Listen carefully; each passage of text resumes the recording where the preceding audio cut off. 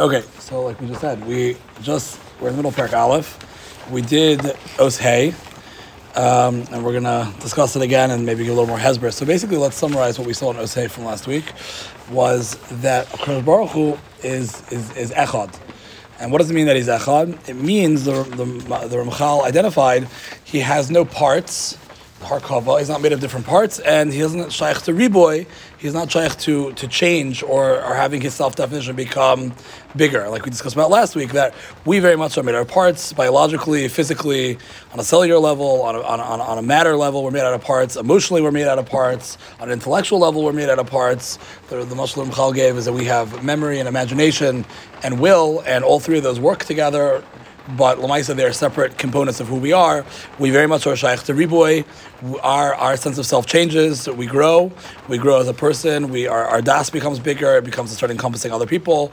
We get married. We have children. We go through experience in life, and that adds on to who we are. So we very much live in a world of change and growth, and we live in a world of parts and pieces that come together. Our entire framework on reality is made up by analyzing all the different gvulas, all the different boundaries that are in this world, and that's how our brain processes and makes distinctions. Again, just to stress, we make a bracha of chinin la'adam das, and in chinin la'adam das, in the concept of das, understanding, that's where we put in havdalah. What's the idea of Havdalah?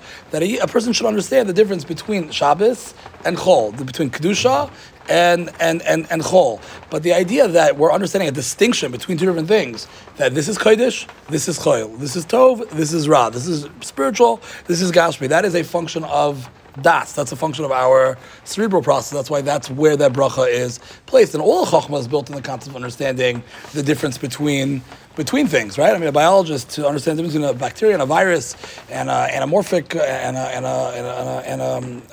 whatever all those little organisms. What's the other one's called? It doesn't matter. The point is that is the name of the game. It's being able to classify things and put them in their places. That's the world of Chochmah. That's the world that we live in. So Mela, if that's the way our brain understands, like the Ramchal says, we use our senses. We take in data from the world around us. We collect it and we interpret the data, and that is the Chochmah that we run on. Mela, we have no means of understanding Kadosh Baruch Hu, because the Kadosh Baruch Hu is not broken into parts. He doesn't have pieces. He doesn't change. Ani Hashem lo shanisi. He doesn't have parts. He doesn't change. He's not made up of different things. So the Ramchal, there's no physicality. Well, more than no physicality, even spiritually, we can even spiritually, we can talk about ethereal concepts that have no grounding in this world. Theoretical physics, theoretical math, right?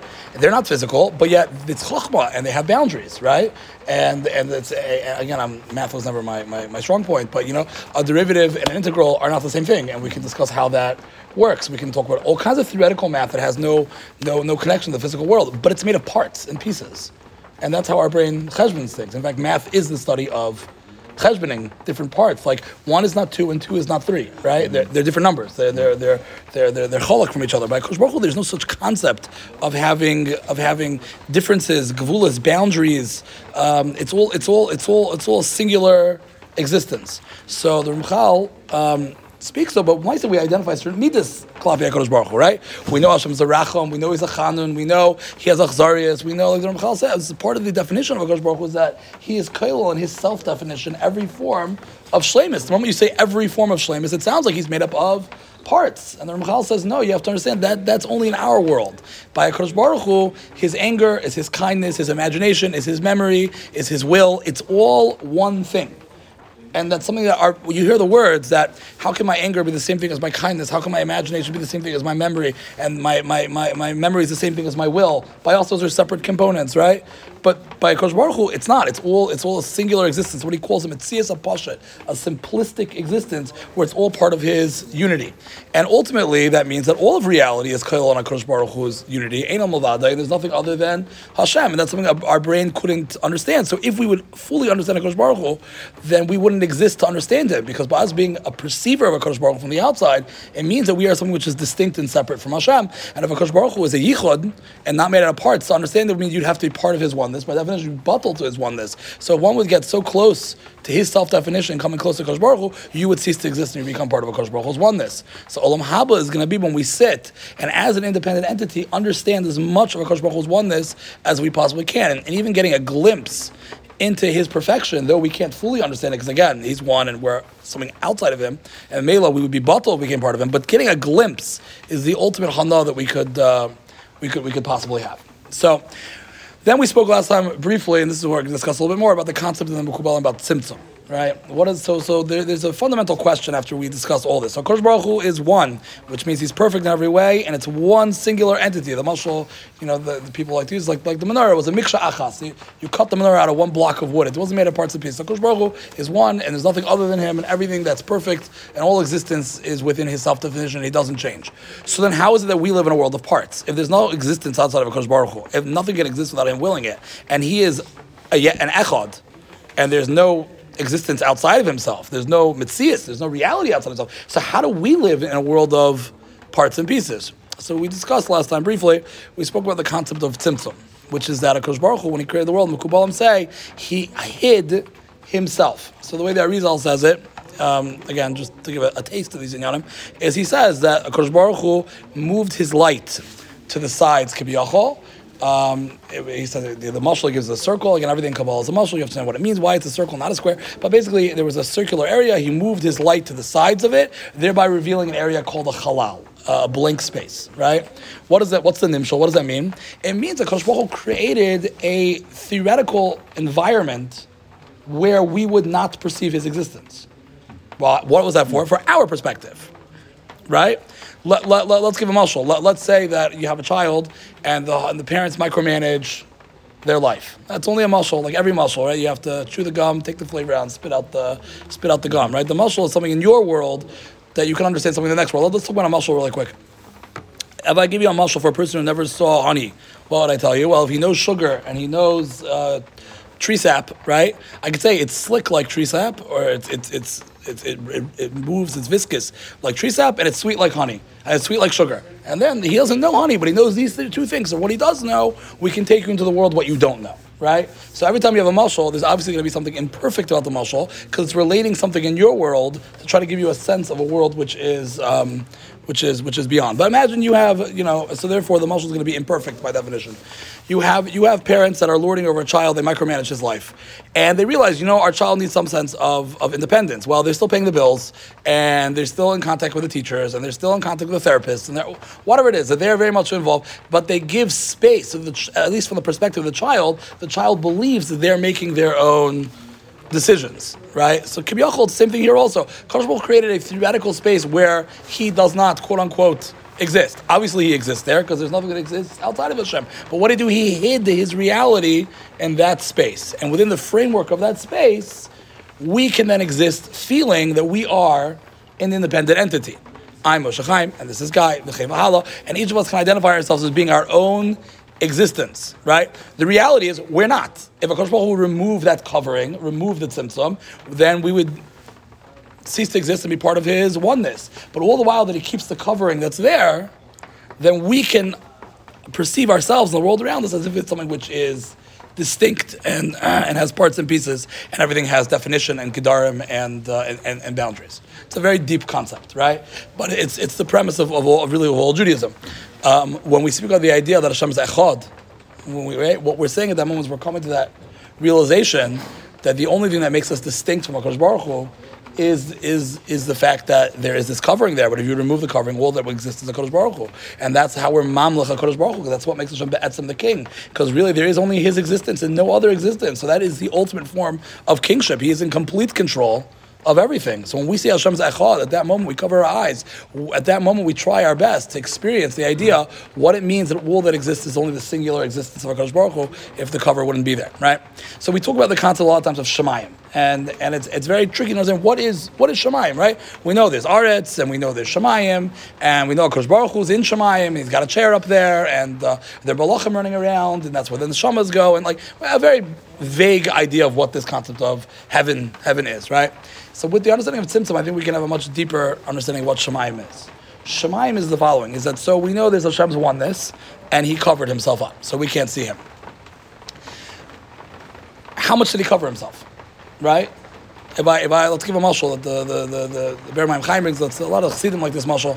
You have a king, a perfect king, an incredible king. The queen just died, so we can make our jokes about it, right? Like a perfect king with grace and kindness and chokhmah and all these wonderful things. Everybody wants to be near the king, but Lamaisa, the Olam can't stare at the king, because they would stare at the king, they would just melt. They couldn't handle being in the presence of such a person. So what did they do? They put up like a glass in front of him, right? And they tinted the glass a little bit, so that way, you're not looking at the full cluster upon of the king. It'd be too much for a person to handle. But there were still people that couldn't handle staring through that glass. So what do? They put another glass, another glass, another glass, and whatever layer of glass you were behind was the clearer your image of the king was, right? So Kibiyachol, we could say HaKadosh Baruch Hu hid himself from reality, enabling us to be an independent existence. But on the highest point of what we're going to call Shemayim, right, there is much more of a clarity of Hashem's oneness up there. But if you add more layers of Shemayim, you add more layers of Hester, more layers of things which obfuscate that and hide his reality, you increase the covering on HaKadosh Baruch Hu, then the lower and lower your perspective is, then the least clear it's going to be your perception of HaKadosh Baruch Hu. That's what we call the Olamos, the spiritual world. What's the word Olam come from? The word Olam comes from the word Helam. What does Helam mean in Hebrew? To hide, right? So an Olam really is a means of perceiving HaKadosh Baruch Hu, just like the sun. If I go outside and I look at the sun, what's going to happen? My eyes are going to break. What do? I put on sunglasses, right? So the very thing which hides the sun is the thing which actually enables me to stare at the sun, right? The Ella remembers when we had that eclipse.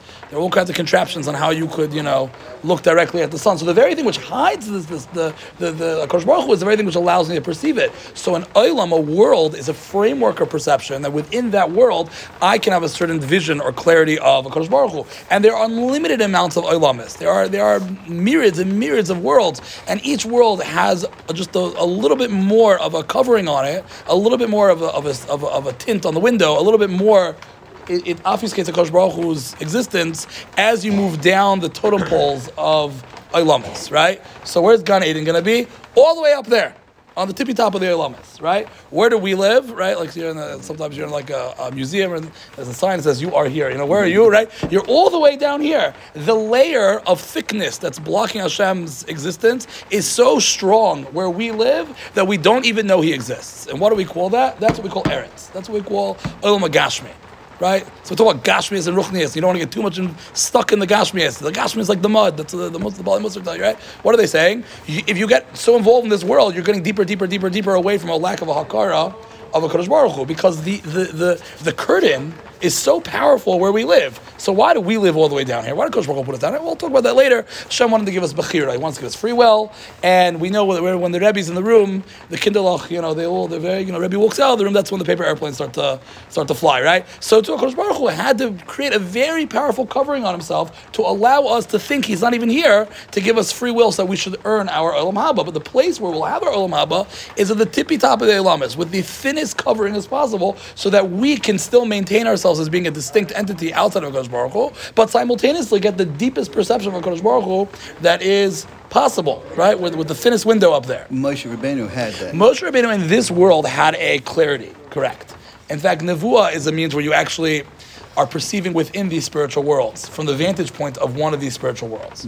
So a Navi, can climb a certain number of these worlds, even though he's physically, his body and his soul is bound to his body in this world, but he's able to transcend his body and perceive from the vantage world point of a higher world where the clarity of HaKadosh Baruch Hu is much more. Eventually we will talk about Nevuah one of these days, but yes, exactly. So Moshe Rabbeinu's lens, so to speak, Asmaklari Meira, was much clearer than our lens. But that. So if we don't have Nevuah now, so it's really two things. One is just observing down here what Hashem creates, and then there's the Torah he gave the Torah, us, yes, the Torah helps clear your lens. Exactly. So you're saying you can.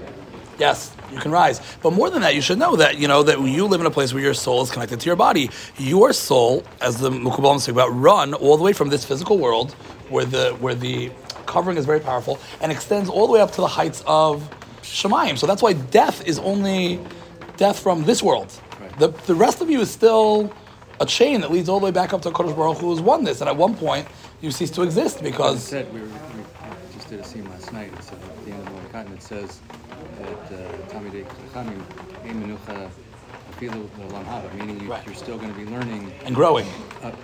So Right. what does that mean that you're still learning up there? It means that you're getting a deeper and deeper perspective of Hashem's oneness. Right. It is an unlimited Right. journey Right. into perceiving Hashem's yichud, right? A little bit less cover, a little less cover, a little less cover, infinitely, right? Yeah, exactly, 100%. Yeah, shkoyach. Oh, 10 points, right? Okay, so fine. So moving on. So that's the concept of Tzimtzum, and so we have to understand that really we don't exist, and really the only thing that exists is Kodesh Baruch Hu, who's oneness. He has no parts, he has no pieces. There's only Him, but He hid Himself, and He put different veils of that over Himself, and those different veils, the thinner the veil, the higher you are up, quote unquote, in Shemayim. That's where the Malachim are, and that's why the Malachim perceive Kodesh Baruch Hu's existence very clearly. In fact, they're placed in Shemayim, which are well, not getting too far. Well, but let's hold on those in Yanim there. But let's take a step now and think about it. So the Baal Tanya says something incredible that he brings from the Zohar, that it says that when a person says Shema Yisrael, he always has to say afterwards Baruch Shem.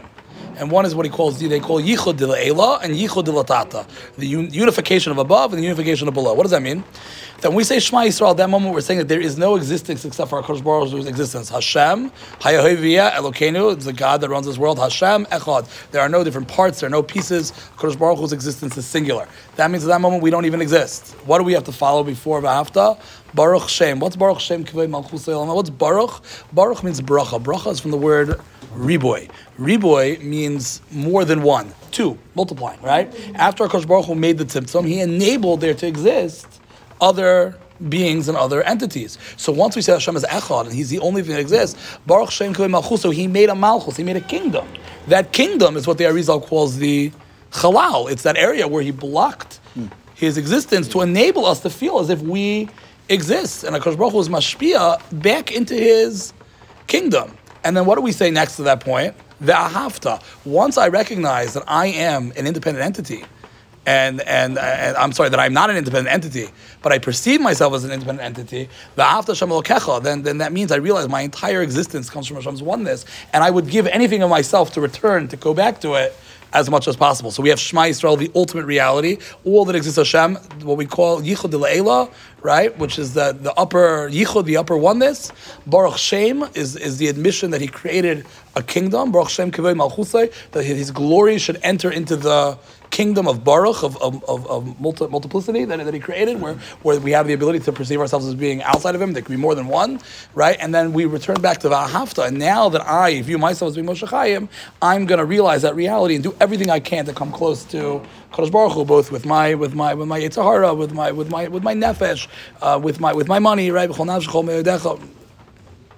my heart, pardon me, all my nefesh, and with all my means, because I realize that really I'm just a part of Hashem's greater oneness. So it's the unfolding of the Bria. When you say Kriya Shema, that you start with the Kodesh Baruch Hu's oneness, the idea that He created a kingdom, and now that I exist, I want to do the Avodah to return back to Kodesh Baruch Hu.